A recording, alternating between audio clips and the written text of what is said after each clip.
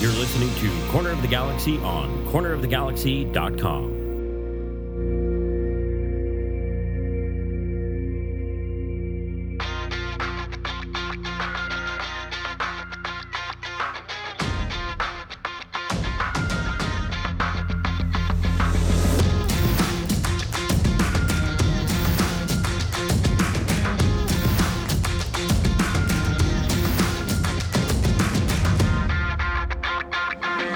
Welcome to Corner of the Galaxy, the show that talks 100% LA Galaxy soccer.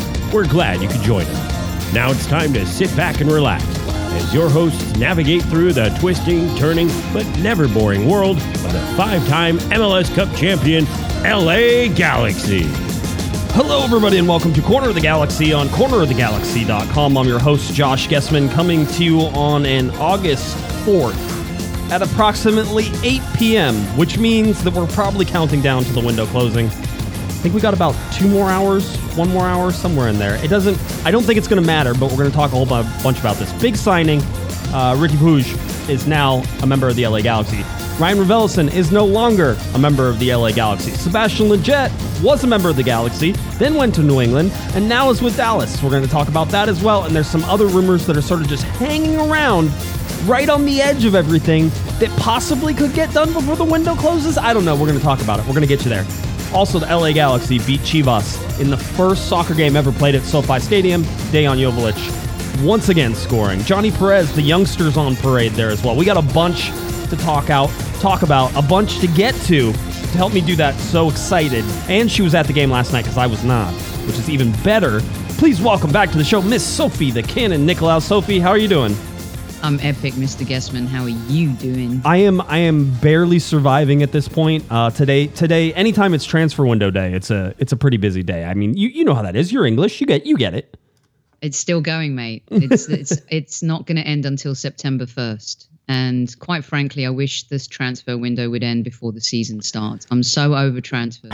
Yeah, I was going to say on the English side of things, it always sort of seems to drag out maybe 3 weeks too far or 2 weeks too far. You sort of like, shouldn't the transfer window stop right before everything goes? I mean, even in Major League Soccer, we have the same deal, right? Which is it extends through the first 2-3 months of the season, really until it closes, and then it's only closed for a little bit, and then all of a sudden the summer transfer window is open, and that's sort of where we're at right now. It's crazy to sort of sit there, and at the beginning of this transfer window, Sophie, we were very much, I was very much convinced that the LA Galaxy weren't going to be able to make a lot of moves. I was thinking pretty limited in scope. What do they really have to do? How much maneuvering do they have? Not a lot of cap space, a whole bunch of things. Just based on the 2 players that they got and moved 1 player, I'm actually fairly impressed. I have no problem. By the way, people were like, on the Discord today, Sophie, we're sort of like, well, this is, everybody's going to give, Chris Klein and Jovan Kirovski in the front office, they're going to get credit for this. I'm like, well, yeah, that's how it works. You make bad moves, you make good moves. You get credit for the good moves, you get crap for the bad moves. Unfortunately for them, it's been more crap than credit. So I'm not necessarily concerned, but if what they were able to do in this window is a sign of things to come, which I'm not necessarily of the belief that there should be signs of things to come for this particular group of people, then it's not horrible, the deals that they have put together here in this last couple days. Yeah, it's like when someone slights you, or a family member or friend upsets you, and you kind of want to forgive them, but deep down you're still really angry or upset, and it's very hard to get to that spot. I think that's where Klein definitely is. I saw him yesterday, look very chuffed with himself, by the way, as he was walking to his exclusive car parking space in the depths and basement of SoFi Stadium. So fun. I mean, I was disappointed I didn't go. I went to Disneyland the day before, and so then trying to get to the stadium, I was like, it's not going to happen. I would have had to leave so early from work again, and I missed the day before, and I was like exhausted with some heat stroke and all the fun stuff that sort of happens with Disneyland and that type of thing. But I saw everybody there, and you were sending me pictures, and I was like, oh man, I got FOMO, major FOMO. I'm like, I can't believe I didn't go. And so far, at first I was trying to make you not feel bad, because when I got there, I was like, this place is empty, and of course it's Los Angeles, and who can get to a football match at 5:30, right? Mm-hmm. And traffic, and of course getting to SoFi is not the easiest spot to get to. Although I will say I was was absolutely shocked yesterday because I arrived seamlessly, didn't have to wait too long to get into the car park, didn't, an easy walk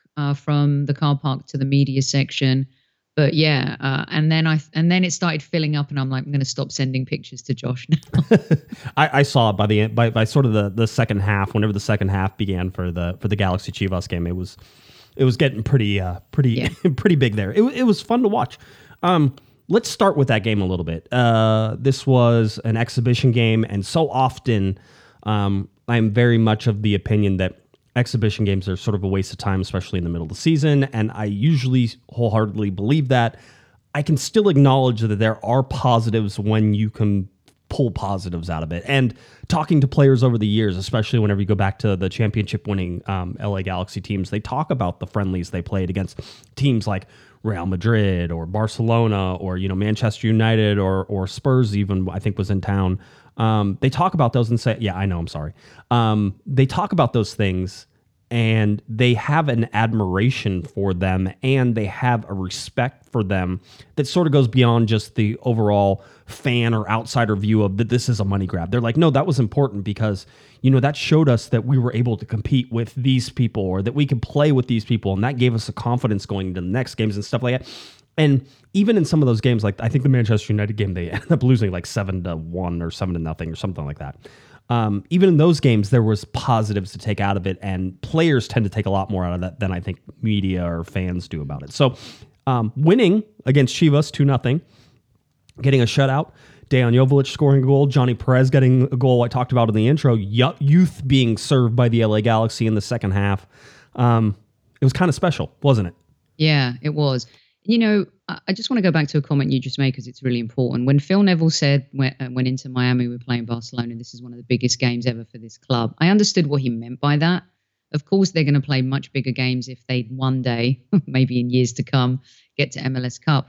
But it is a big deal to be part of history. Now LA Galaxy are part of history. There's going to be a Trivial Pursuit question one day where it says, who was the first guy to ever score a soccer goal, at SoFi Stadium? I've been to an NFL game there, Josh. It is insane. And the whole time I'm sitting there, I'm thinking, I don't care about East Coast, West Coast hours. That has to be the spot for the World Cup final in 2026. Yeah. And for the LA Galaxy players to have that experience, I have to say, it felt like it was more important to LA Galaxy than LAFC. Right. And I asked Greg in the presser about distraction versus, maybe this being a good exercise, or is it interfering with MLS considering the team struggling?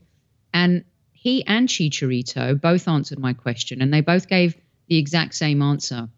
I think, Josh, this was a really good exercise for the team. Winning this game, even though it was a friendly and insignificant, they went back to knowing how to win again. And if they had lost the game, there would have been a different narrative. I think people would have come at the side, right? But for them, it was they enjoyed the experience. And he said, look, yes, a friendly and it could be meaningless, but winning is winning. We won a football match. And what that's going to do is infuse the team with a little bit of confidence again as we go into, I was saying to him, the final act of the season. This is it now. This is after MLS All-Star game.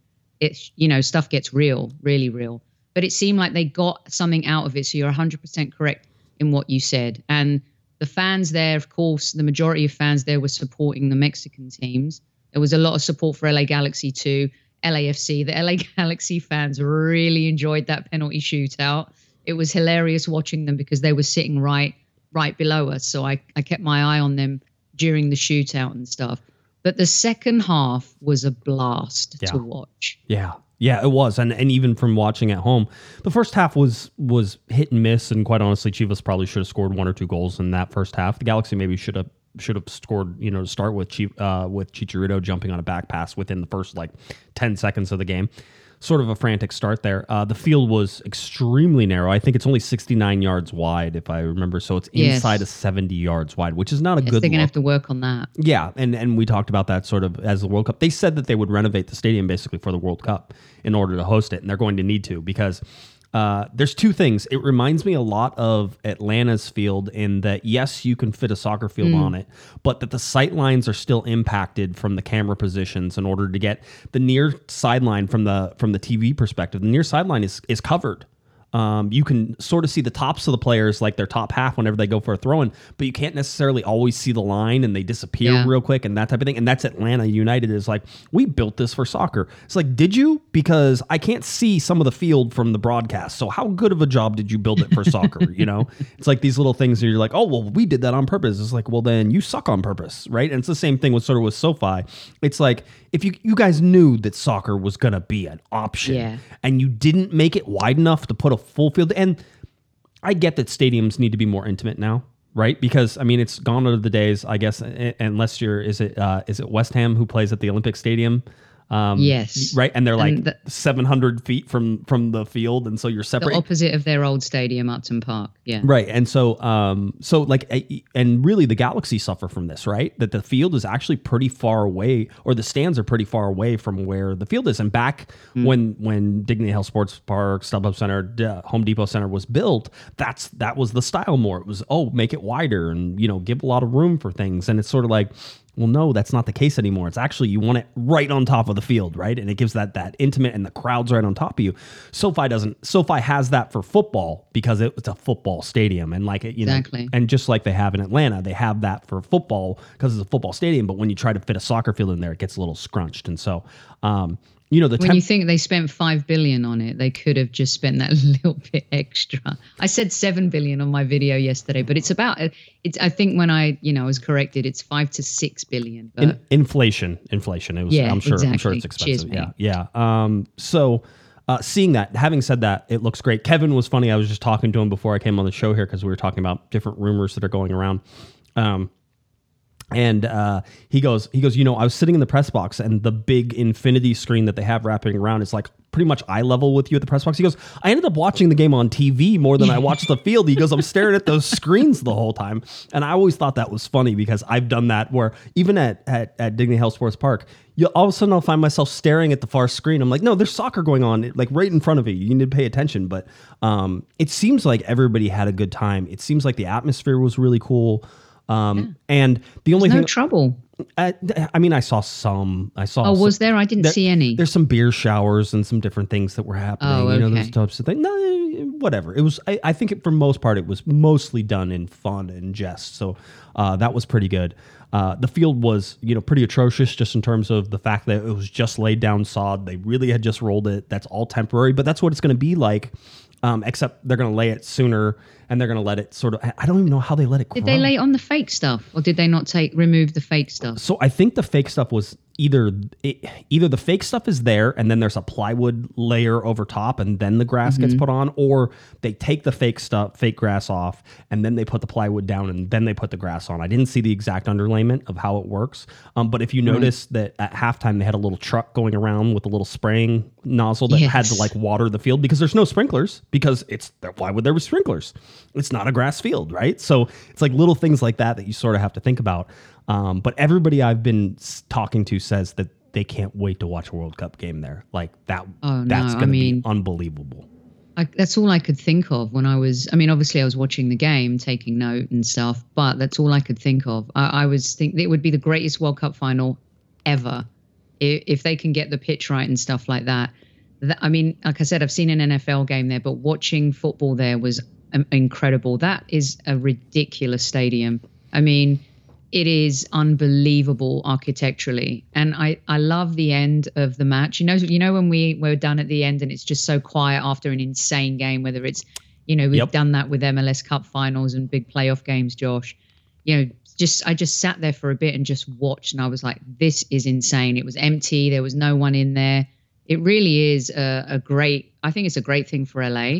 Yeah. I think it's cool that LA Galaxy got to play there. Yeah. And I think Greg enjoyed it as well, enjoyed kind of the spectacle of it all too. Well, I thought it was positive all the way around. Well, Greg was ecstatic for a couple of reasons. One is I think he nailed the rotation of players perfectly. Did. Right? You knew there was a game coming up against Sporting Kansas City this weekend. You knew that you didn't want to. And all of a sudden at 35 minutes, I think Brugman comes off and I'm like, oh my God, did he get hurt? Oh man, this is good. And I'm like, oh right? no, oh no, he's just making subs. Okay, yeah, that's right. And that's what he should have done. And then he rotates a lot of players at halftime, right? And so you get sort of this first team look that goes out there and it plays against Chivas in a quote unquote first team. I mean, they're in trouble. Chivas. Somebody could get fired because they lost a friendly to the LA Galaxy. I'm just yes. When you look at all of the stuff that happened, which is ridiculous, by the way, they get fired because they suck in other ways. But you see that They were the weakest team on the night. Yeah, I think so. Yeah, you could see it, and it's funny because I thought the Galaxy did okay in the first half. I liked it. I sort of liked the looks that they were doing, and Greg went with the 2 forward look, and I'm starting to come around to sort of throwing my hands up and saying you might as well just start Chicharito and Dejan together because you're never going to start Dejan by yourself, right? Like for me, I'm like, put Chicharito on the bench and let him come off in the last 30 minutes and let Dejan start. And that's my preferred way to do this because I like the way that the Galaxy set up without the 2 forward set. And I like the defensive and the midfield composure and stuff like that. But being he's not going to do that, I'm just like, okay, go ahead and just start them both together then. I don't care. It's whatever you want to do. Just do it. Just hurry up and get it over with. But I did like how it worked. I like Dejan's goal, an assist from Efrain Alvarez on the corner. I thought that was great. But nothing compares to that second half of watching young kids and the young kids really to focus on. Preston Judd. Preston Judd has been playing Galaxy 2. He's a goal-scoring machine. He has been a goal-scoring machine. He's just consistent. He's physical without being a large guy. Able to hold up balls, able to pass, able to make runs. The goal that Johnny Perez, and Johnny Perez is another one who I talked to Greg Vanney about Johnny Perez, Marcus Fercranis, Jalen Neal, because they were all away with the U20s for the CONCACAF Championship. When was that conversation? That was like a month ago. Right? Okay. A month ago. And he was, and this was right as the U.S. was getting ready to play in the final. They hadn't played the final yet. I talked to Greg about him, and he was so hyped on Jalen Neal and Marcus Fercranis. And remember, they just sent Marcus Fercranis, and we talked about it on the last podcast, they sent Marcus Fercranis on loan to Phoenix. And the reason I think the reason they did that is because they really do want him to get playing time because right now at Galaxy 2, they have somebody else who they're also trying to get playing time, right? And so they're sort of doing it. But when you see Jalen Neal out there at defense, he was talking about Jalen and how excited he is as a defender. And Greg's a defender, right? So like you can feel that extra love that goes in whenever he's excited about somebody else. Talking about Jalen Neal and just what he does well and how he's always calm on the ball. And I think you saw that last night. Jalen Neal as a center back is just like I play him over Nick. He's like smooth. He's so smooth. I know. And I mean, I think that Greg was talking about wanting to get him into some senior moments, right? And he was like, we need to get him in. He goes, but I want to make sure it's the right moment because I don't want to stunt his growth at all, right? Like it was like, I want to make sure it's in a good, positive moment for him to come in and really give us something because I think he can do it. And I want him to have that confidence. So Jalen Neal. Did you play any of them in the Open Cup? No, not much. A little bit. I think Jalen Neal got like 4 minutes at the end of an Open Cup game. Johnny Perez maybe have played a little bit in the Open Cup. Johnny Perez was outstanding in this game too. He's so much fun to watch. Josh, yeah, you should have heard Chicharito talking about him at the end, and he's like he was waxing lyrical about him. He thinks the sky's the limit for that young man, and he couldn't speak highly enough of him. And he had that kind of senior beaming player face when he was doing it. Yeah. And, they came on and they entertained, but they did their job. It was really kind of, I equated it to like when I watch Arsenal play sometimes, we've got really young players who can be naive on the pitch, but are mature. Like they've got a really good shoulder on their heads. And that is exactly what my observation was yesterday. I'm like, look at these guys. They're coming out here. There's 71,000 people, in the stands. Maybe there weren't that many in the second half, but it was getting close to that. And they had so much composure. Yeah. And the way they played was just really so impressive. I loved watching them. It was fun. And I can't remember the last time it was fun to watch Galaxy play. Now, of course, it might be different in MLS when they face, superior opposition. Right. But talk about have a couple of players who hopefully can be molded into the first team at some point because they are very talented. Yeah, I really liked Preston Judd. I really like Johnny Perez playing in that game. Adam Saldana is coming back from an ankle injury. That was I guess he played 60 minutes in the Galaxy 2 game before, and now this is the most. So he played another 30 minutes or whatever it was, or 45 minutes in the second half for the Galaxy there. Really liked him in there and just his tenacity. He's a fun player to watch, even though he's undersized. I'll tell you, the Galaxy are getting tiny, in my opinion, right? And we're going to talk about too tiny, almost too tiny, right? But when you have players who play bigger than they are, it's okay. Like, I'm okay with that, right? As long as you have players who play bigger than they are, I'm fine. Bergman plays bigger than he is already. We've seen him for 2 games. I'm telling you, he's a little tiny dude. I looked at him face to face. I kind of looked down at him a little bit. He's shorter than me. If you're shorter than me, I consider you a small dude. So he's a small dude. He plays bigger than he is. Delgado plays bigger than he is a lot. He's very physical and he goes into things. He's got a stock on him though, Delgado, a little bit. He does. I think he lifts the weights. I think he gets after it a little. So Delgado is doing that. We're going to see about some of these other players and just how they play. Like Efrain Alvarez plays smaller than he is, which is he actually has some body weight to throw around, and he doesn't. Kevin Cabral, it plays light. I should have a bell every time you say something negative about. Don't. I know. I need a bell. I was mean last night on Twitter, and I don't like being mean, but it was also like I'm there. By the way, $5 super chat from Tim at the beginning of the show. I forgot about that, so thank you, Tim. Appreciate that. Keep those super chats going for sure. But I was mean because there was reports, and let's start going in that direction. Galaxy played really well. Youth was served. They did a great job. That's what you need to take away from that Chivas game. Everything was positive. No injuries. People got playing time. Greg rotated correctly. Nobody got overexerted in any such way. Dayon kept scoring. All good, positive things. Can't take it. But there was a report during the broadcast that basically, and I guess TUDN was saying that Efrain Alvarez was looking at what wanted to get out of the LA Galaxy. He wasn't happy at LA Galaxy. He wanted to go. And Chivas is, as far as I can tell, the only team that wants him. So they apparently offered earlier. Yeah, I know that was it. Yeah, you could ring the bell. They were going after him. Apparently they wanted him, and at first, so far the Galaxy have said no. That they're not going to trade him, not for that. Like maybe, hey, loan him to us. And they're like, no, if you want him, you're going to have to pay whatever it is, and then we'll sell him to you, blah, blah, blah, the whole deal. However that's going. So there's this, I said, and so my mean tweet, and this is mean, I agree, and I apologize for this. Of course, I also apologize while repeating it on my podcast. Would it make Jimmy Kimmel? Yeah, right, yeah. And it was, well, great. He can hop on the bus with them and just ride to the airport. And you know what? The Galaxy can pack up his stuff in a box and send it later. Just make that deal right now, make it happen, and let it go. And so that was very witty, I think. It's wit, but it's mean. It's mean-spirited. I think that the clock has run out on Efrain Alvarez because every year we're like, this is his year. And I'm tired of saying that. So, no, this isn't his year. It hasn't been his year. I thought he played okay in the game. Nothing magical, nothing special. But I think but from a corner. I can assist from a corner. Quite honestly, I really can. Like, that's not... Does it count? It counts. It counts, absolutely. But I mean, if there's one thing I can do, it's hit a ball while it's holding still and then not have to run. I can do that. But, you know, the whole deal, I think everybody, it was funny because our Discord was like, man, I hope Efrain Alvarez has his best game ever. There are 2 Mexican teams in place, ready to just watching him as he's playing. They're like, this is his chance. Hope he has the best game ever. I think all putting him on the shelf, huh? So there, to even further this a little more, there is a rumor out there right now. And is it this one? Yeah, it's this one. There is a rumor out there, and it is still going as the transfer window is still open. I am relatively certain the LA Galaxy are done with transfers for this window. I think everything's done.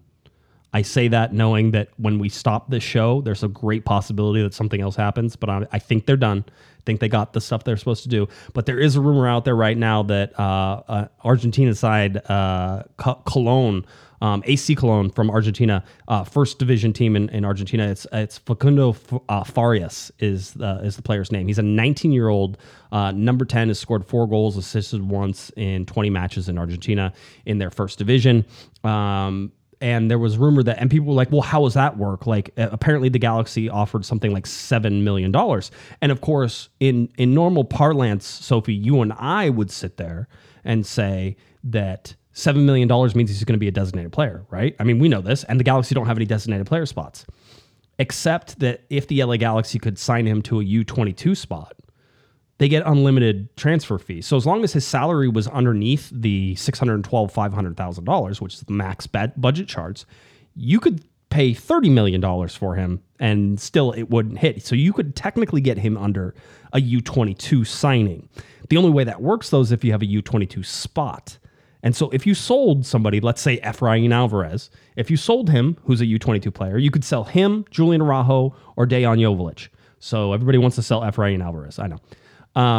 So if you sold Efrain Alvarez, you could then pay $7 million and get a U22 player, a 19-year-old who is highly touted in Argentina as a backup to your Ricky Puig, who's going to come in. And listen, you're going to need depth there somewhere. Also going to play on the wing, also going to play as a forward. So there's some variability to him a little bit. So you could. Is this a strong rumor or a soft rumor? And by the way, when you started telling the story, I was thinking, could this be Cabral? Oh yeah. Is he going to do some cleanup here? You know, I think that comes in the off season. I think they're going to have to try to find a loan situation somewhere to get him off the books for Kevin Cabral. I also think that there's a strong possibility they buy out Douglas Costa in the off season. That's an expensive off season if you're thinking about that. And we talked about this, I think, on the last show or maybe the show before that. Technically, the Galaxy could open all 3 designated player spots next year using a buyout, using a contract ending with Chicharito, and then loaning out Kevin Cabral. You could absolutely do that. Let me ask you this, Josh. Mm-hmm. Would you, if they did that, righting their wrongs, right? This would be an admission of error, which, let's face it, it's very difficult for some key people in this organization to take accountability and responsibility for. However, right, if they did that, would you be happy in the sense that, you know what, they're admitting it, we're moving forward, we've got 3 DP spots open? Or would you be like, oh my gosh, I hope they get this right? Where would you sit with that? Like if they said, you know what, it's bad debt, we're going to write it off as bad debt, this is how we're moving forward. No, I've played that game before. I've watched them write off bad debt with Giovanni Dos Santos. I've watched them try to like do things, right? I was writing my story on Ricky Puig, and let's talk about that real quick just so we can get out of the way. LA Galaxy officially announced today that Ricky Puig, which I believe we're saying correctly, it's not Puig, it's Puig, and there's some sort of little tiny thing that people in Barcelona put on the end of it. It's not like Barcelona. Which I told my wife that the Galaxy signed somebody from Barcelona. She goes, "Excuse me, that's Barcelona." I'm like, "Okay, you're right. I'm sorry. You were correct." And so so they officially signed him. The main points of this are that they signed him as a targeted allocation money player. That puts his salary between $612,500 and $1,612,500. That's the range for targeted allocation money. Normally, if they say they've signed somebody to targeted allocation money contract, it means that they're a TAM player through the life of the contract, because you take the total amount of the contract and you divide it by the number of years. So it's, let's say you have you're paying somebody $3 million over the life of a contract and it's for 3 years, then your average is $1 million per year, right? We can sort of do that math. So you take the average of the salary. This keeps teams from being like, and this was one of the reasons that Zlatan's deal was a 1-year deal whenever he came on TAM with nothing else. And then they signed him to a new contract, which was a designated player deal after that. And they were not linked together, is because if you linked them together, then you would have to take these salaries and average them, and he wouldn't be a TAM player. So usually this means that the TAM player, his salary averaged out over the number of years, which the LA Galaxy say they signed for 3.5 years. As a TAM player, you could say, wow, they got him for a TAM player for 3.5 years, which would be outstanding. Does he know that? Somebody should tell Ricky what's going on in Major League Soccer, right? It's incredible, though. I mean, everyone was lauding LAFC for the TAM deals they made with Chiellini and Bale. Yeah, I mean, right. that's Yeah, and everybody forgot that, the Galaxy did it first with Zlatan whenever they were, oh my God, I can't believe they got Bale on TAM. It's like, well, yeah, remember when Zlatan came on TAM? Remember how everybody came unglued? And basically the Philadelphia Union basically came unglued whenever they got Bale on TAM. Whole deal. Same thing with Ricky here. There's no reason the LA Galaxy should be able to get him on TAM. There's two things that probably throw a wrench into that, and there's reasons why I still believe he's going to be DP next year. One of those is the LA Galaxy moved Ryan Raveloson to how do you say the place in France? Is it Auxerre? Auxerre. You say it much better than I do. League One team in France. So Ryan Raveloson, let's trace him real quick. Ryan Raveloson goes from League 2 Troyes, right? He was playing in League 2 with Troyes. No, it's Troyes. It's but it's Troyes. It's Troyes, right? Troyes. Yeah. Right. So yes. Mais oui. Yeah. Okay. Perfect. By the way, I was talking in our Discord. This is totally aside. I was talking in our Discord, and we have somebody in our Discord, Lem, in our Discord. He lives in Paris. Lem is great, and he translates stuff for us in French all the time. He's amazing. I love him to death. And so somebody was asking like, hey, I'm thinking about going to Paris for the Olympics, but I'm worried about going to a place where they don't speak English. Like, I don't speak French. And I'm like, listen, here's what you need to do. Dress nice, learn how to say hello, goodbye, thank you, and good night. And excuse me, pardon, very easy. All right, learn those things. Do the other two. Let's see. Bonjour, right? Let's see. And bonsoir, right? So bonsoir. What was it? Oh, merci beaucoup. Merci, Senor Guessman. Yeah. See, I always want to go into Spanish whenever I start speaking French, which is a problem. So anyway, I said learn those. And then the key for me is dress nice. And Lem was like, what? And I go, no, dude, you don't understand. We dressed really nice when we went there. People thought we were French. Like, it wasn't a deal. And we would go in and say bonjour, and we'd say things. We had people come up to us and have full conversations with us in French. Had no idea what they were saying. We're like, okay, merci, blah, blah. Like, we were like... That's hilarious. So the whole deal, I'm like, if you dress nice, I go, don't dress like an American tourist, just dress nice. So anyway, that was my little aside. It works in Italy too, by the way. They love to dress nice in Italy. Yeah, I think if you go in Milan and you're a woman and you're not wearing heels like down the main strips in Milan, I'm pretty sure they're like, that's a tourist for sure. Yeah, she's not Italian. I wear heels whenever I go to Milan too. It's a good time. So anyway, that was a complete aside. Sorry about that. But anyway, they sent him to France. So he went from League 2 Troyes, right? And he goes now to League 1 Auxerre, right? And the LA Galaxy got him on a free transfer, and then they sold him for $1.78 million. So he came over for free. They got 1.78 with a possibility of $2 million. So there's some incentives on there. If he plays, he does the whole thing, the Galaxy will get $2 million. $1 million of that can be turned into general allocation money, right? Which is basically you could be used to do other things with inside the salary cap. So the Galaxy can take $1 million of that and do something with it inside the salary cap. I believe that's correct. That matters when we're talking about Ricky Bouje. And the reason that we have to talk about Ricky that way is that, again, I think he's going to be a DP. So the Galaxy did one of two things. They either use the prorated TAM amount, and that somehow equals up to, $3 or $4 million that he's able to get as a salary, but it's just for half the season, so it's not that full amount, and maybe they can do it. Or they bought down a player from a designated player spot to a TAM player with general allocation money, and maybe you can combine them. I don't know. It gets really confusing. But bottom line is, my head's spinning. Yeah. Bottom line is, I expect that Ricky and everybody else will eventually be a designated player. So he'll be a designated player. I don't know why my camera's deciding that it doesn't want to focus on me anymore, but it doesn't. Yeah, like you're me. blurry. You're all blurry. Maybe you're drinking. Maybe that's what it is. No. There we go. There you go. You're back. You're back. Who knows? Are you bummed about Raveloson? No, but I'm also not happy about it. It was a business transaction, and people lose a little bit whenever we're talking about business transactions and players.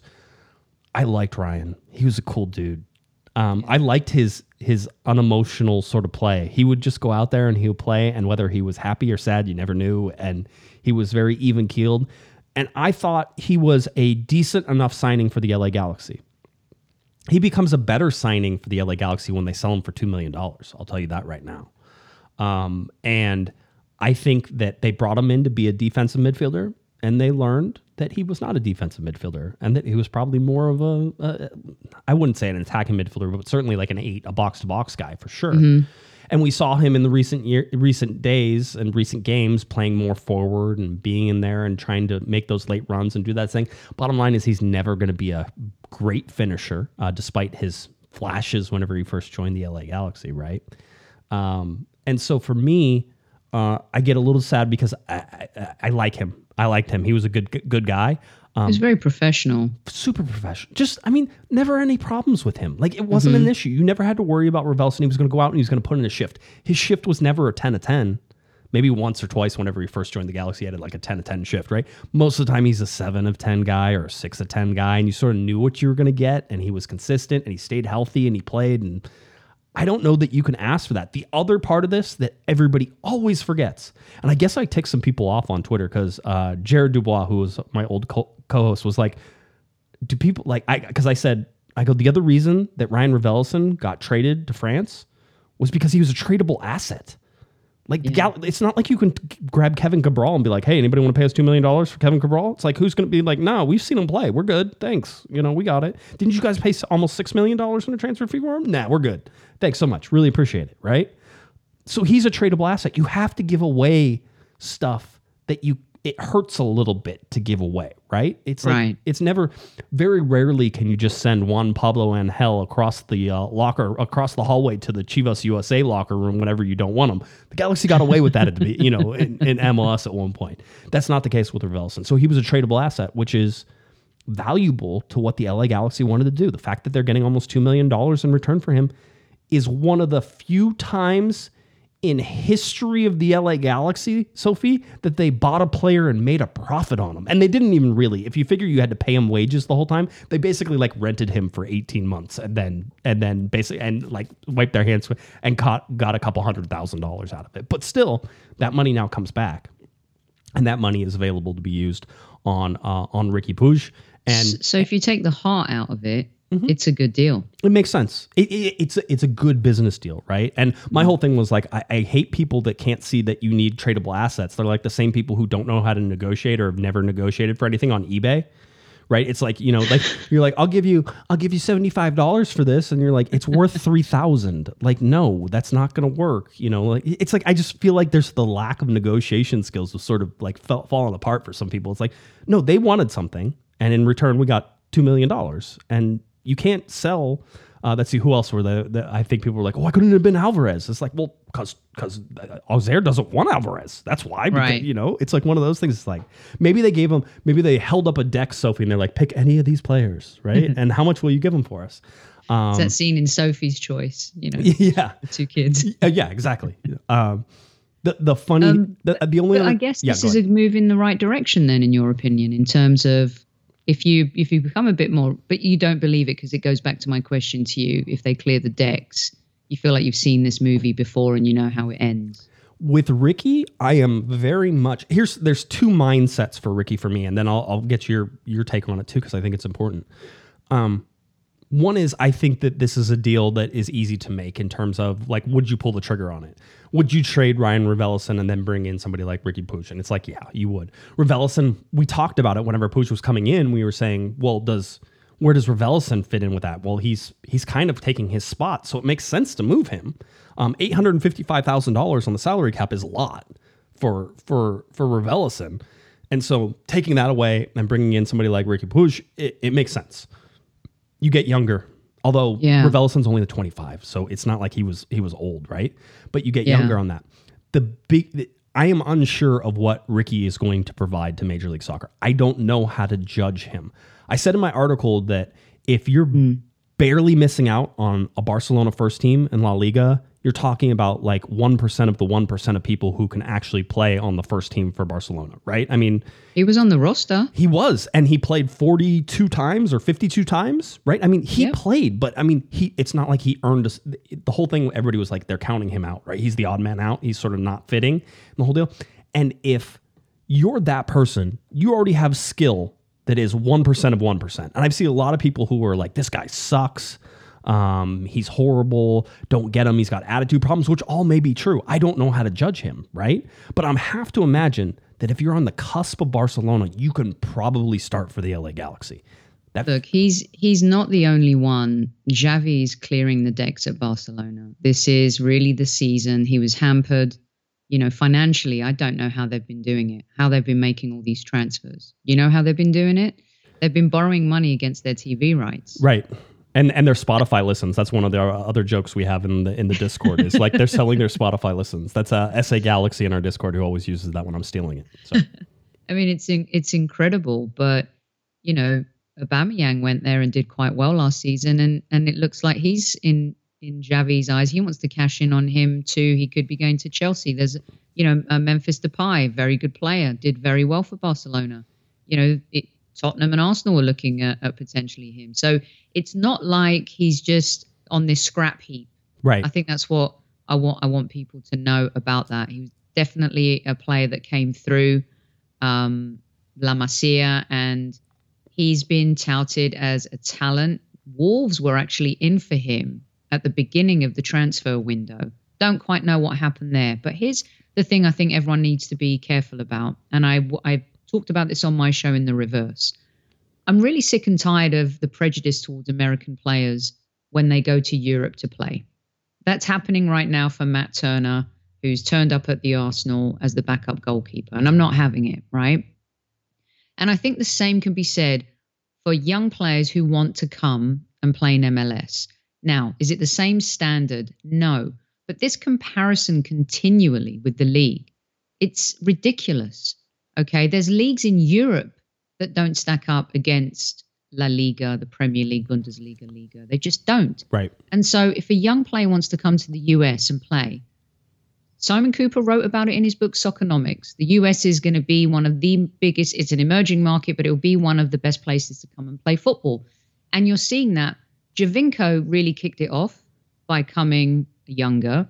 And then, of course, Insigne, Toronto have 3 players now that are part of the Italian national team. Mm-hmm. So if he wants to come to the United States and play football and maybe go back in 2 years or whatever, stronger, better, with more kind of brains between his 2 ears. I know there's this, this vibe about him that he might be a party boy or whatever. And yeah, we'll soon find that out, but we don't know any of those things yet. So we're not going to judge him on that. Why is it? I think it's a great thing. And I think that's the transition that is starting in the league, and it's going to continue. And I think people need to just give it a little bit more respect when a player decides to come, because he's going to get the opportunity. He could become a superstar here. His market value goes up, and he's a good player. Yeah. And he's going to make a difference to this team. As long as he's coming to work, right? I mean, that's my biggest concern about this whole thing. Is if he sees this as, well, I'm going on vacation, the whole deal. There's other parts to this that make me think that won't be the case. One is Victor Vasquez apparently had something to do with this signing. Apparently he was talking to him, and Victor Vasquez is a graduate of La Masia. Great. And so Victor sort of has that in there, right? I would imagine that Chicharito might have picked up the phone and called him. You're talking about 2 guys who have been there and done that and been professionals around soccer for their entire lives and know how to put in the work and know how to do things. If they can rub off on him and sort of point him in the direction that he has to really work here, he's going to be physically attacked in this league. He is small. He's 5'6". He's like 130 pounds, maybe even less than that, right? So he's a slight, diminutive little dude. Okay, there you go. There's a shirt for you. A slight, diminutive little dude. By the way, $5 super chat from Gary. Gary says, as always, vehemently appreciate the show. Thank you. Thanks for that, Gary. Appreciate it. But he's a small dude. He's coming to a physical league. I watched highlights of him where the highlight of him was that he's quick enough to get around guys who are trying to kill him in La Liga, and then he would take the foul. I like those guys. Chicharito is that guy, to be honest with you. He puts his body... football. Yeah, it puts your body in a position to draw the foul. I feel like Ricky can do that as well. There's going to be a lot of question marks. The bottom line is this is an easy deal to do. The seismic shift that this could eventually be, and I wrote in my article, and I know it's hyperbole. I get it. But the idea is that this signing is so important to the future of Major League Soccer. If this works, if this has some staying power, if the Galaxy can keep him for 3.5 years and then sell him back to Europe, we've talked about this pipe dream before. Talked about it with Kevin Cabral. Talked about it with all these young kids who come in and you're sort of like, well, we could sell them back at any time. Ramon Alessandrini was talked about. Well, if we buy Ramon Alessandrini, we could sell them back whenever we can. Didn't really work. But, that's the type of thing. The bottom line is this has the ability. The pedigree is there. The type of player that Greg wants, quote unquote, fits our style exactly, right? This is exactly the type of player that they want. And so if this works, the shift, as you're pointing to, is seismic shift, earth-shattering in Major League Soccer. And people don't want to admit that, right? And I think they put out Matt Doyle put out a poll today and basically was like, what's the bigger signing, Gareth Bale or Puig, right? And the whole deal. And it's like, Gareth Bale has the name recognition, but and that happens outside of Europe, right? Outside of Europe, Gareth Bale has the name recognition. Inside of Europe, people know who Ricky Puig is, and they've been following him for a while. Kevin Baxter knew who he was because he went to Barcelona to do a story, and they were talking about him whenever they were doing it. So there's something there. There's some cachet behind that name. Gareth Bale probably will win that poll, but the bottom line is, at the time I saw it, it was 60-40. And the fact that a 22-year-old who has no name recognition in the United States, right? Because relatively few people, I had never heard of him. Very honestly, I don't watch European soccer. It's not one of those things. I don't have time for it more than anything. I watch the Galaxy and everything that happens with them. That's what I have. Bottom line is that had 40%. That says something at that point about how big this could be. Not saying it will be, and could it fail dramatically? Oh, absolutely. And the Galaxy have a history of making things fail dramatically. So I am in no means saying this is a home run, but the deal was easy to pull. It was an easy trigger to pull. You do that deal. You move Ravelis and you bring in Ricky Puig. This could be a significant deal for the long term too. Greg Vanney trying to build around young players, extending out 3.5 years. He should have a number 10, a 10-ish, we'll say a 10-ish, a number 10-ish guy who's going to sit in a spot that he likes, just like he had Giovinco maybe earlier. Exactly, and that is bingo, ding, ding, ding. We have a winner. Yeah, that's exactly what he wants. Yeah, that's exactly what he hasn't had since not forever? The way he wants. Since forever. I mean, Vanney has never had it. No. And when was the last time the Galaxy had an actual 10? Because the answer is that they really haven't. I mean, Juninho was as close as it came, and he sort of was on a double pivot with Marcelo Sarvas in that. So not necessarily a 10. By the way, they did ask if I got a churro at Disneyland. No, I did not. Disneyland Epic was failure. Yeah, it was. Well, my family doesn't listen to the show. So all of you people who are listening right now, you are my confidants. Don't tell my wife that I said these things. I went to Disneyland. I went to Disneyland with a bunch of whiners is what I did. They were, oh, it's too hot. Oh, it's too crowded. Oh, I don't know if I want to wait in that line. So it was a test of patience. By the way, my youngest, Jake, mind blown, thought it was the coolest thing ever. He was down to stay. He didn't want to go home. He was like, no, let's go. Let's keep riding these rides. I like this. This is good stuff. 2.5 years old, ready to rock and roll.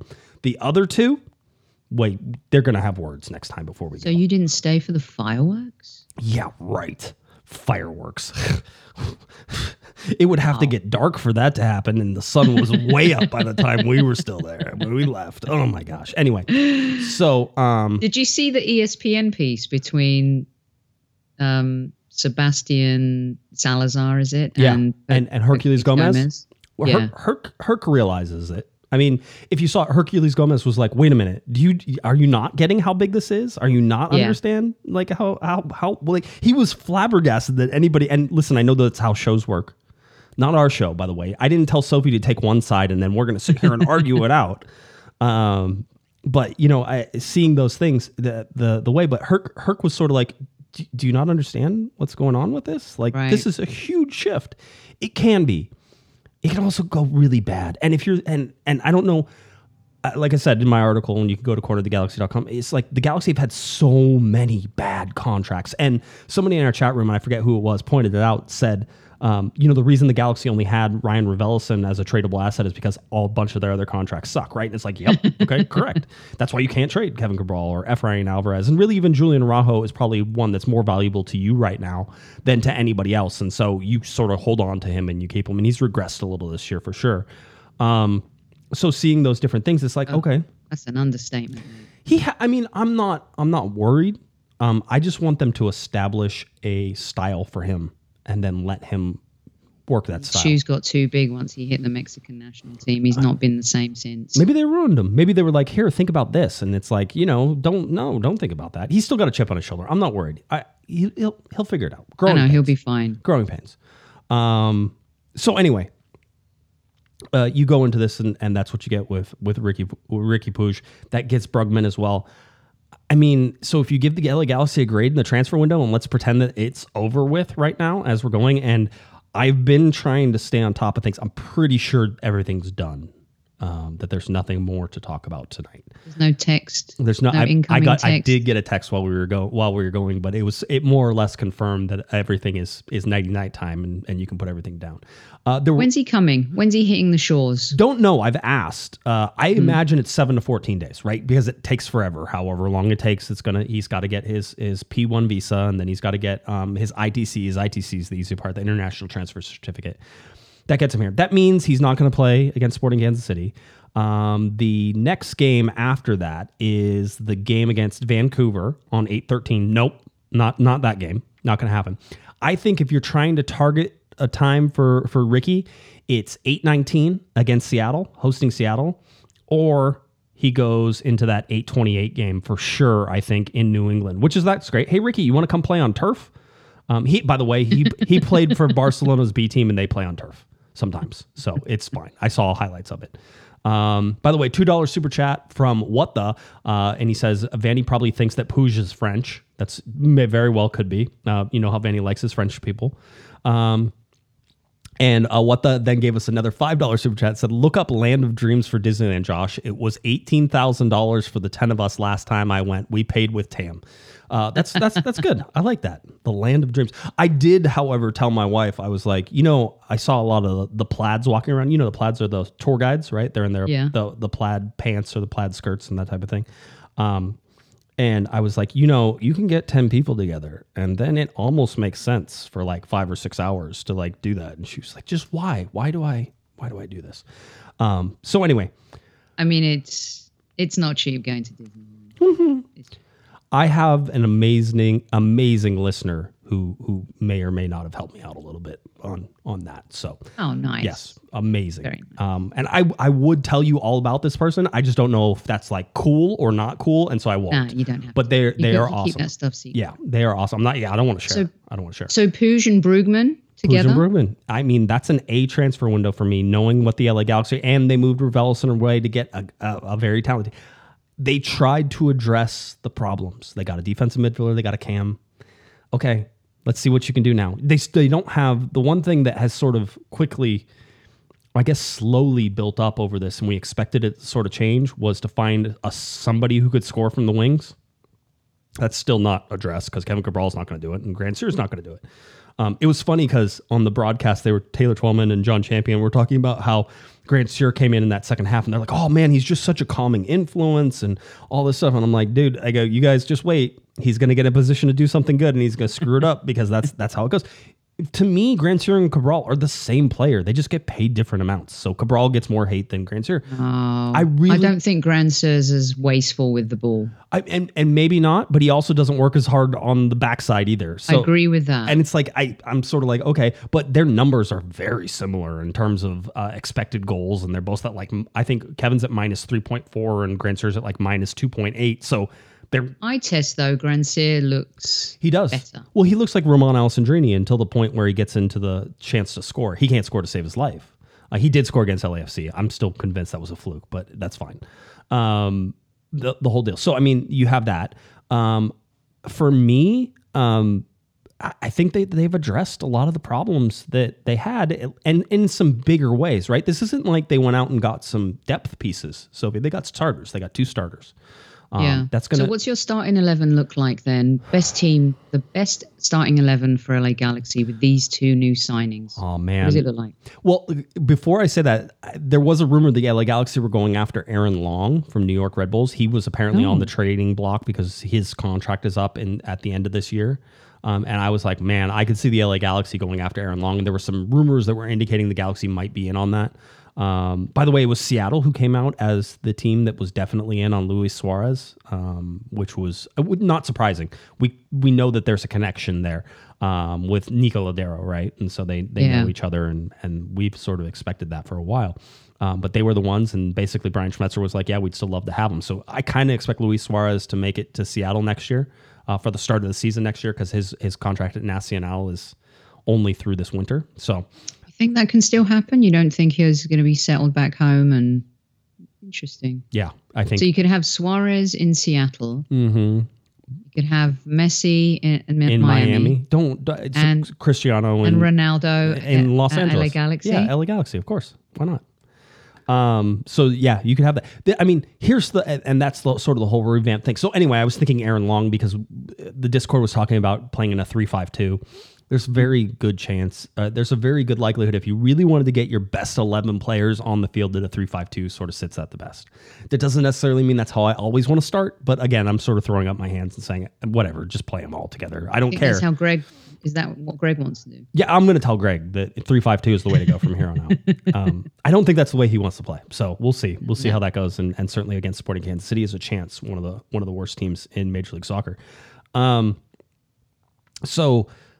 For me, I'm sort of looking at if you can play a 3 center back set, maybe it's Zavaleta and Koulibaly and Williams as a 3 center backs with Bond back there. Bond or Klinsmann. Klinsmann had another good game against Chivas. I don't know that there's a whole big gap between those two, Sophie. It doesn't feel like there's between a gap. Klinsmann and Bond? Yeah, I don't think that there's a big gap between them. I don't think Klinsmann is like a horrible goalkeeper and that he's so much worse than Jonathan Bond. I don't think Jonathan Bond is the best goalkeeper in the world, that he's so much better than Jonathan Klinsmann. I think that if anything happened to either of them, that you're fine with the other one starting. With Bondy, I think what happened was he came in and he had an immediate impact and he became a mini cult hero. Is that an overstatement, perhaps early on? Yeah. Well, I mean, to be honest, Bingham was so unlikable that just getting anybody in that position that was not David Bingham was a pretty good step in the right direction. And then he came on our show like immediately. He was like, yeah, I'll come on. Like he was all about it. He wanted to do it. He was excited to be here. Some guys just embrace being where they're at and can comfortably share their excitement for where they're being. And I think Jonathan Bond did that like so well. And the fact that he's like half American and half English, it's like, well, you get a piece and we get a piece, and it like all sorts of sort of works in that. And then he's very easy to talk to, and so like he's endearing whenever you talk to him. He's always honest, as far as I can tell. I don't think he lies. We asked him about the goal that got underneath him in the last game, right, against Dallas, the 1-0 game, and he was like, I'm always willing to critique myself. And he goes, in my mind, this is what I was trying to do. He goes, so I don't know that was wrong. He goes, but I'll go back and look at it, and the whole deal. It's like, okay. He's honest like that. He and Sasha are probably, and Chicharito, they're very candid in post gamers. But don't you think too that you can only be as good as who's in front of you? And LA Galaxy really have struggled defensively. Yeah. And so I feel that's had an effect, obviously, on the goalkeepers. But I would say they're pretty equal on shot stopping. I think Klinsmann's a really good shot stopper. Yeah. I'm not sure who's better bringing the ball out from the back with their feet. Toss up. Klinsmann has been worse at times, and I know Bond isn't great at it, but Klinsmann has been worse at it. But anyway, so put Bond or Klinsmann in there, however you want to do it. You have the 3 center backs. You have Araujo on the outside. Then you can sort of fit in. You can fit in Brugman. You can fit in Delgado, and then you can put in Puig in that central. And then on the left hand side is probably Raheem Edwards, because he's a good winger, right? So now you have your 5 across there, and then your 2 with Jovic and Chicharito. I think that is probably your best 11. That's not necessarily how I would start games, but it's certainly if I needed offense and I wanted to, or if I wanted to throw a curveball at Sporting Kansas City this weekend and be like, screw it, we're going balls to the wall for the first half. We're going to win this game in the first half, which, by the way, the Galaxy are undefeated whenever they're leading at the half, 5-0-0. So maybe that's a good strategy to play. I don't know. Maybe you start that way and then you back it more defensively. I just know that there's no place to go from that 3-5-2 offensively unless you're going to get Preston Judd on the field. And maybe you should get Preston Judd on the field too. So anyway, I think that's a pretty good starting 11, Josh. The Galaxy are not good enough to have an argument over who the best 11 players are. I know that's That's No, not. I understand what you're saying there. That's a fair statement, but that's not a terrible starting 11. It's not.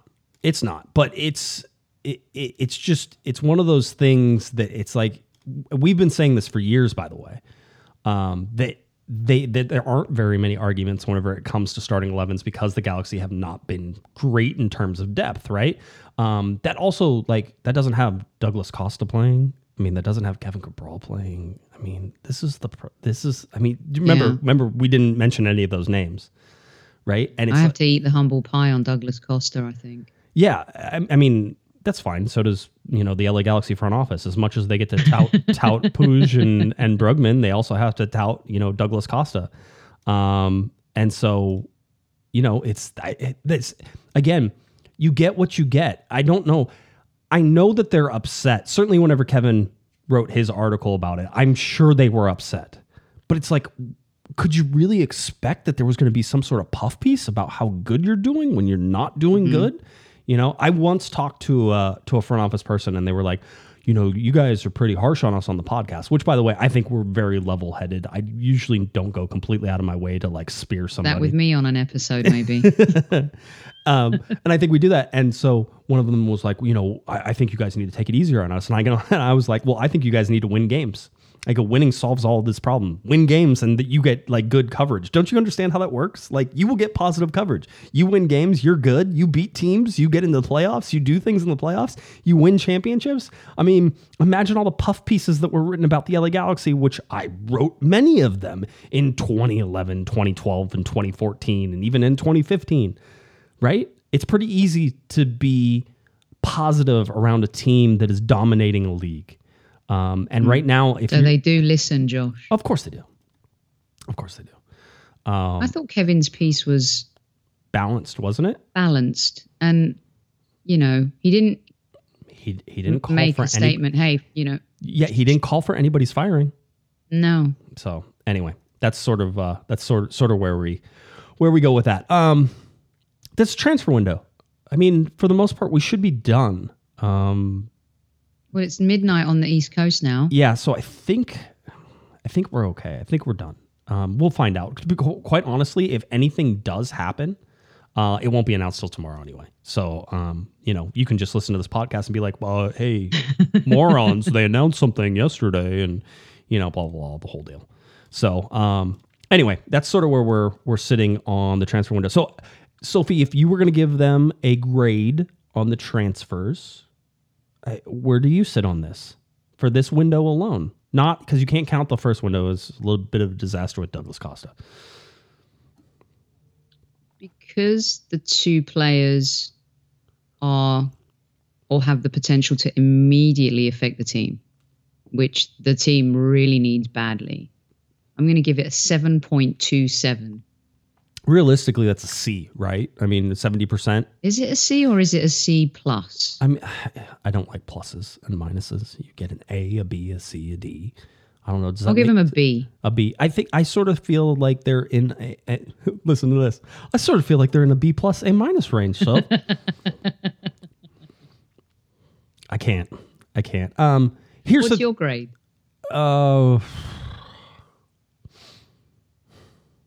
I think if you're going to take it on the projection of what it could be, I think it's an A. Because Puig could be a really good player for the LA Galaxy for the next 3.5 years. We don't play the what if game on this one. But I don't know how to judge him. This is why it's not fair to judge like Gareth Bale against somebody like Riqui Puig, right? Because Bale has done things. Riqui Puig is starting to do things. And it's like Riqui Puig could end up being a better player than Gareth Bale. Unlikely. Gareth Bale is in this league. Yes, yeah. I mean, in this league, yes. But I mean, in terms of the overall career arc, Riqui Puig could end up winning whole bunches of trophies. He plays for the Galaxy for 3 years. He gets sold for $12 million. Barcelona has a 50% sell-on fee, which I don't think we've talked about. Barcelona also has the right to repurchase him basically at any time, which is good because I'm pretty sure that's going to be millions of dollars if that happens, right? So it's one of those, like the Galaxy got him on a free transfer. That alone, the free transfer for him coming over is like worth millions of dollars because if anybody buys him, you're putting that in your pocket, right? So those things are all good. So Riqui Puig could do stuff. We don't know. He was he was tasked as perhaps the next Messi, right? And that's always tough because nobody's ever going to be Messi, right? So many people are, mate. I mean, but I'm going to hold you to the sword here because you said earlier we're talking about, it's a good business deal. You're asking to grade the window, and that has to come into play, right? The fact that you said it's in terms of Raveloson and getting money and, taking market value for him. That trade alone is an A. Taking Raveloson and flipping him for $2 million, and he's now an extra piece that you didn't really have a spot for. So you got rid of an extra piece you don't have a spot for. You cleared $855K from the salary cap, which you probably needed to sign Ricky Puig anyway. Then you get $2 million, $1 million of that you can put into general allocation money, which probably helps you buy down Ricky Puig's salary. That move in itself, just by that, is an A move. Because it checks all the boxes off. You got money to do things, then you went out and got a player that you needed. So that move by itself, it's Ricky Puig is the hard one because I can see him failing in Major League Soccer easily. And so that's why it's tough to sort of say. So maybe it's a B because you can't judge it. Maybe it's a B- because it's all right, fair dues. Somewhere in there. All right. Good. I'm glad we got through. That was good. That's good. I like transfer windows. I like, it gets everybody's do it well. Everybody's when you start talking about TAM and GAM and all that stuff, my head spins like crazy, but I learned something. I because this is like a PG-13 show, I don't want to tell you about my nipples and what happens whenever I talk about TAM and JAM. But let's just say LA Galaxy playing Sporting Kansas City. I'm sorry if there's parents who are listening with their kids in the car. I really do try to. It wasn't me this time. It wasn't you. I really do try to keep in mind that kids listen to the show, and I know they do because parents come up and tell me. So I apologize if you now have to explain about nipples to your children. All right. All I can think of is I've got nipples, Greg. Can you milk me? Sporting Kansas City, LA Galaxy coming up on, I think I have July 30th on here because I forgot to change the date. I did everything right except change the date for this particular game. And if we go over to our schedule, we can see, of course, that it is August 6th coming up this Saturday. LA Galaxy Kansas City, against Sporting Kansas City. Game is a 5:30 p.m. TV start time. Unamas, TUDN, and Twitter. You can watch it on Twitter in English. Remember that. Kickoff, Sophie, is 5:33. So just a 3-minute lead in for this particular game. So be ready for it whenever it comes around. And again, August 6th, not July 30th. So close. Children's Mercy Park in Kansas City. One of the things I will say is that we thought maybe the weather was going to be another issue because it was very hot there last weekend. It started to cool down a little bit. It's going to be like maybe the high that day is like 90. Which will be at, let's see, it's 5:30, 6:30, so about 7:30 game time there. Should be relatively okay. It's not great, but it's not going to be like it was in Dallas where it was ridiculously hot. I think it's going to cool down. So that's one thing to pay attention to because I think that really affects guys like Brugman who aren't quite game fit yet. And if you make him run around in super hot and humid weather, he'll tire a lot faster, and so then you won't get as much out of him whenever it goes. The one comparison I can sort of put in here, Sophie, is that Sporting Kansas City is a place that the LA Galaxy don't win at very often either. We talked about FC Dallas being one of those places. You've been saying that for like the last 3 weeks. People pretend like it doesn't matter. It absolutely matters. I know. I've been watching it for so long. It's like, yeah, it's an excuse. Yeah, absolutely. But I don't know if people watch baseball or whatever. Sometimes like the Angels used to own the New York Yankees, and there was no reason in God's green earth that the Angels should have ever owned the New York Yankees in any part of any game, right? But the Yankees would come into town and the Angels would be like, oh, we can beat them, no problems. And it was just this mindset thing. And for whatever happened... early 2000 team, is that the one you're talking about? Yeah, for sure. Yeah, they used to just beat the crap out of the Yankees for fun, and they weren't even a good team. Sporting Kansas City did win both of its matches against Galaxy last season. The Galaxy have won just 2 of their last 12 matches against Sporting. Dating back to October of 2015. Just 1 win in their last 13 visits to Kansas City. Draw 6, lose 6. So 1 win in their last 13 visits to Kansas City. Wow. See? And people pretend like that doesn't matter. It matters. But Kansas absolutely suck this season. Oh, they are rock bottom of the Western Conference. They are horrible. And I still think that they're going to be. Listen, this is Major League Soccer. They're going to be a difficult team to beat in Sporting Kansas City. People have done it. Not saying that it doesn't happen, but this is a game absolutely the LA Galaxy should win. We talk about games the Galaxy should win, and what happens in those games the Galaxy don't win. But Sporting Kansas City has 20 points from 24 games. The LA Galaxy now have 2 games in hand on some teams, 1 game in hand on a lot of other ones. The only one in the Western Conference the LA Galaxy don't have games in hand on are Colorado and LAFC. So 22 games played for LA Galaxy. You have Dallas with 24, Nashville with 24, Seattle with 23, Portland with 24, let's see who else, and Kansas City with 24. So 2 games in hand, and Sporting Kansas City has 10 less points than the LA Galaxy right now. So that's sort of a 0.83 is their points per game right now for Sporting Kansas City. And their home record, usually a place where they are very good, Soph, 3-6-2, 6 losses for Sporting Kansas City at home this year. That is unheard of. I was talking to their sideline reporter, Ali Trost, I believe is her last name. She's amazing. Super nice, and really always is like, hey, the game is going to start this week. Let's talk about it. And so like for the whole week, we just text each other about what's going on. That's how she can make sure that she knows what's going on with the Galaxy before. I love people like that. So like there are so many like dedicated people who are like, tell me everything that you know, and I want to know it all. And then if you ever catch the broadcast, you catch little things that like you told them and that they like paid attention to. It makes me feel very important. So I love that stuff. It's so you are fun. very important. I'm very tiny importance. Just looking at this game and trying to figure this out, this is going to be a difficult game for the Galaxy. Short rest because of the Wednesday game. Galaxy, I believe, are traveling out on Friday. It's going to be hot. We expect that everybody made it through unscathed in terms of their injuries. So you're having a full first team lineup. And what does Greg Vanney do with that first team lineup whenever it comes around? This is one of those. Kevin used the term can't lose. I don't like must win games, because must win is like a mathematical equation to me. And this is not a must win game. You could lose this game. Absolutely. Because what happens if you lose this game, Sophie? You play again the next week. It just makes things harder on yourself, but it doesn't mathematically eliminate you. So it absolutely is not a must win game, but it's a can't lose game. Galaxy need points so bad. And when we look at sort of our target points, and we're trying, Sophie, on our graphic here, we're trying to get the Galaxy to 48 points, which is what they had last year. Okay, that means that right now they have 36 points available from the next 12 games, okay, which means they need 18 points from the next 12 games. 18 out of 36 is half the points, right? We can do math. 18 times 2 is 36.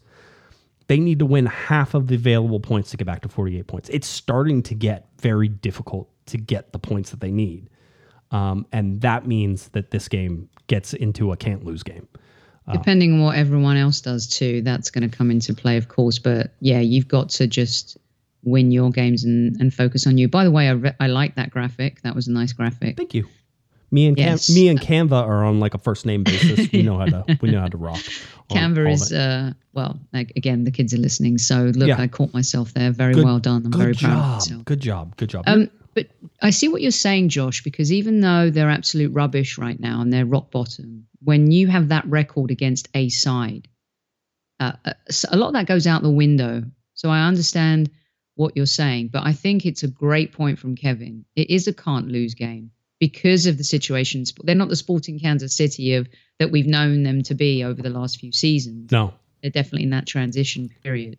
Yeah, and Peter Vermees could be on his way out. I mean, that's how bad it has been over the last probably 2 or 3 seasons, but especially this year with them. And Peter Vermees is like, basically it's their Bruce Arena. Peter Vermees is the guy who controls everything in that particular organization from top to bottom. He knows everything that goes on.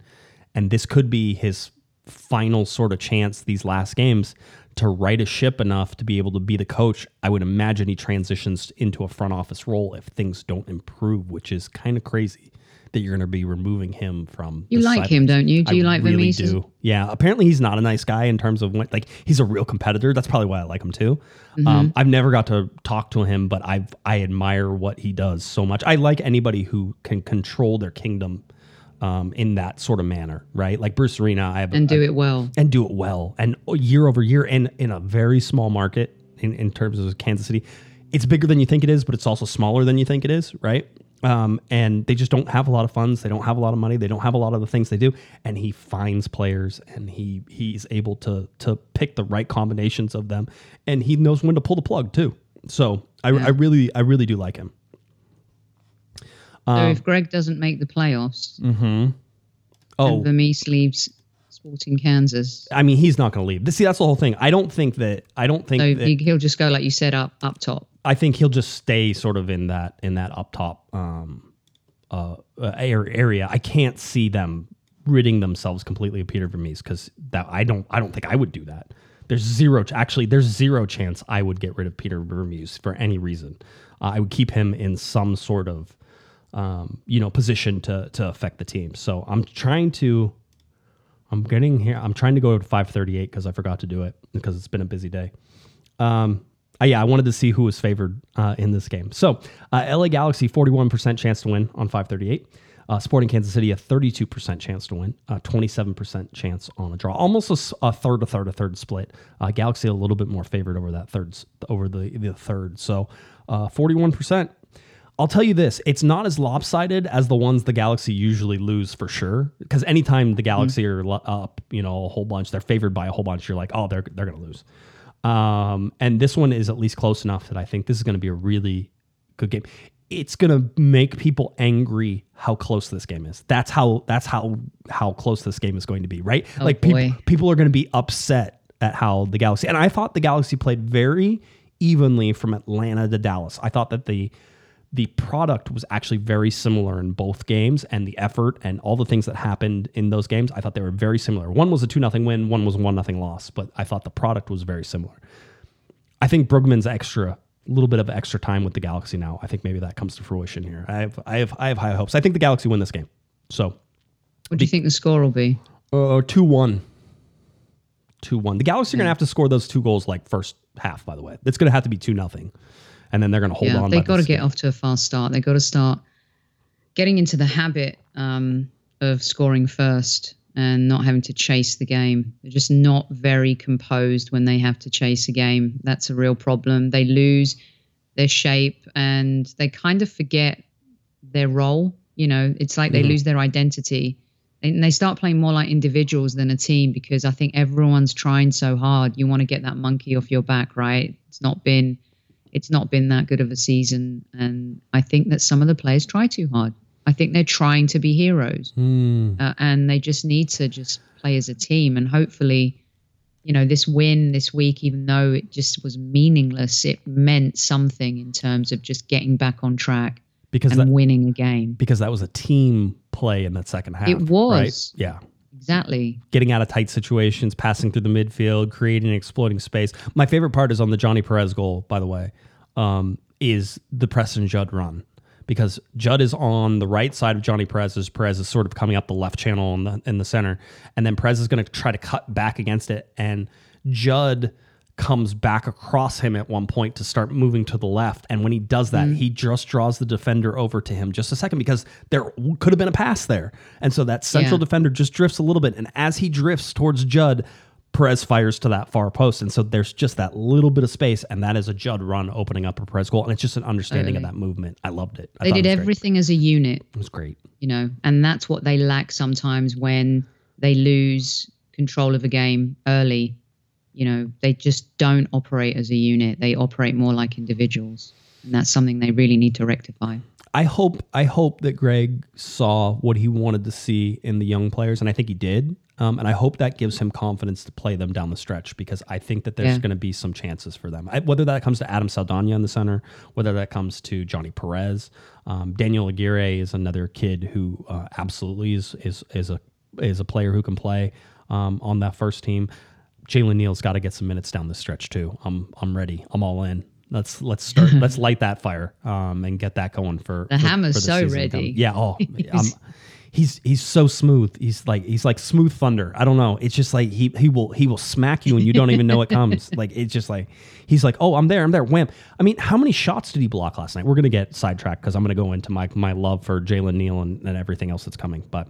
That's where it sits. LA Galaxy, I think, do a good job in the transfer window. Transfer window getting ready to close here momentarily. Again, I don't expect anything else, at least from people who are telling me that there's probably nothing else. So you can probably go to bed and rest easy. But if you want to stay up and, fingers crossed, maybe Greg is burning the midnight oil at 9:20 p.m. And trying to find one last move in all this before they have to get it approved by Major League Soccer before it closes too. Like, I can't imagine that anybody at MLS is like sitting next to their phone, although they should be. I think everything's probably done right about there.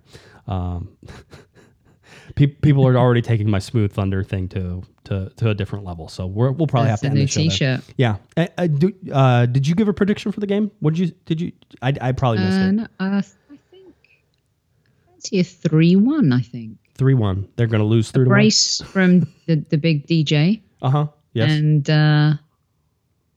maybe it'd be nice to get a goal from somewhere Cabral unexpected. scores against Kansas. How dare you? How dare you give people Cabral hope in all this? All right. It's making sure everyone's still awake. Yeah, that's right. They're all just like, they just smash their heads against the keyboard. All right. We're going to end it there. LA Galaxy get through the transfer window. The next date that closes everything down is September 2nd, I believe, is the roster freeze deadline. So you can sign free agents that aren't attached to anybody all the way up until September 2nd, just in case. That means somebody could technically cancel a contract mutually. And once that contract is canceled, they technically don't have a contract with anybody anymore, and you could then bring them over and sign for the LA Galaxy if there was a way to do that. So just keep that in mind as things go around, just in case you hear more rumors about crazy things. That's sort of the bar you have to judge it against from here on out. But LA Galaxy have 12 games left, playing at Sporting Kansas City coming up on Saturday. Again, that is a 5:30 TV time, 5:33 p.m. kickoff time. Unamas, TUDN, and of course, Twitter. So, Miss Soph, why don't you tell people where they can find you, and then we'll get on out of here. All right. At Soccer Diva on the Twitter sphere and at Highbury Squad as well. And check out the YouTube channel. Hope everyone is having an epic summer. Be safe out there. Have fun. And be good. But don't be too good. Awesome. Thank you, Soph. Always appreciate it. If you're looking for me on Twitter, it's at JGuessman, JGUESMAN, and of course at Galaxy Podcast. Head on over cornerofthegalaxy.com. Got an article about Puig up there, about the Ravelson trade, and what that could possibly mean. So check it out, cornerofthegalaxy.com. All right, I think that about does it. LA Galaxy Sporting Kansas City this weekend at SKC. It's a big one. See if the Galaxy can get the win. For Miss Sophie, the Cannon Nicolau, I'm Josh Pato Guessman. You've been listening. You've been watching to our little Corner of the Galaxy. Have a great one, everybody. You've been listening to the Corner of the Galaxy podcast on cornerofthegalaxy.com. You can follow the show on Twitter and Instagram at Galaxy Podcast, and be sure to check out and subscribe to iTunes, Stitcher, and Facebook by searching for Corner of the Galaxy. Fans, we thank you for listening, and we ask that you be kind and courteous to your neighbors as you leave the podcast. We thank you for joining us and look forward to seeing you again. Until then, I'm Michael Araujo, and on behalf of the entire Corner of the Galaxy crew, goodbye, everybody.